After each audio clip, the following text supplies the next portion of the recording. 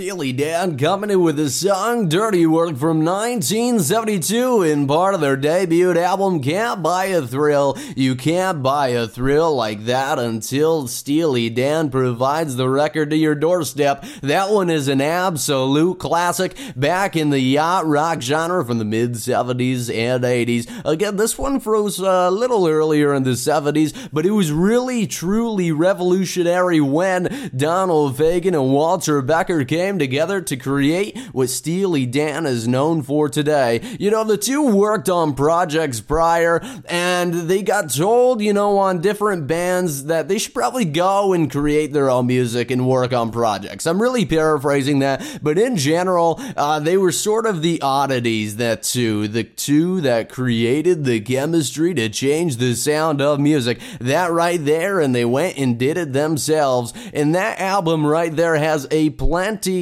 blissful amount of good tunes with plenty of good, eerie, and sneaky, blissful. It has just every kind of descriptor that you could ask for on that album. The song Kings, that's a one that's sneaking under the radar too. So give it a 2 now. We got Dirty Work from Steely Dan. So coming up next, we got a band. We're going to go back to 1977. It is the Atlantic Rhythm Section coming up next, who's a single from the album A Rock and Roll Alternative. And is this ever one to that? It hit number 7 on the Hot 100s, and it tells a compelling story of an attraction of somebody entering the room. When you're the man and an attractive woman enters the room, you want to have the same desire that you meet eye to eye. And this song's going to describe that situation coming up next on the Yacht Rock Radio Show.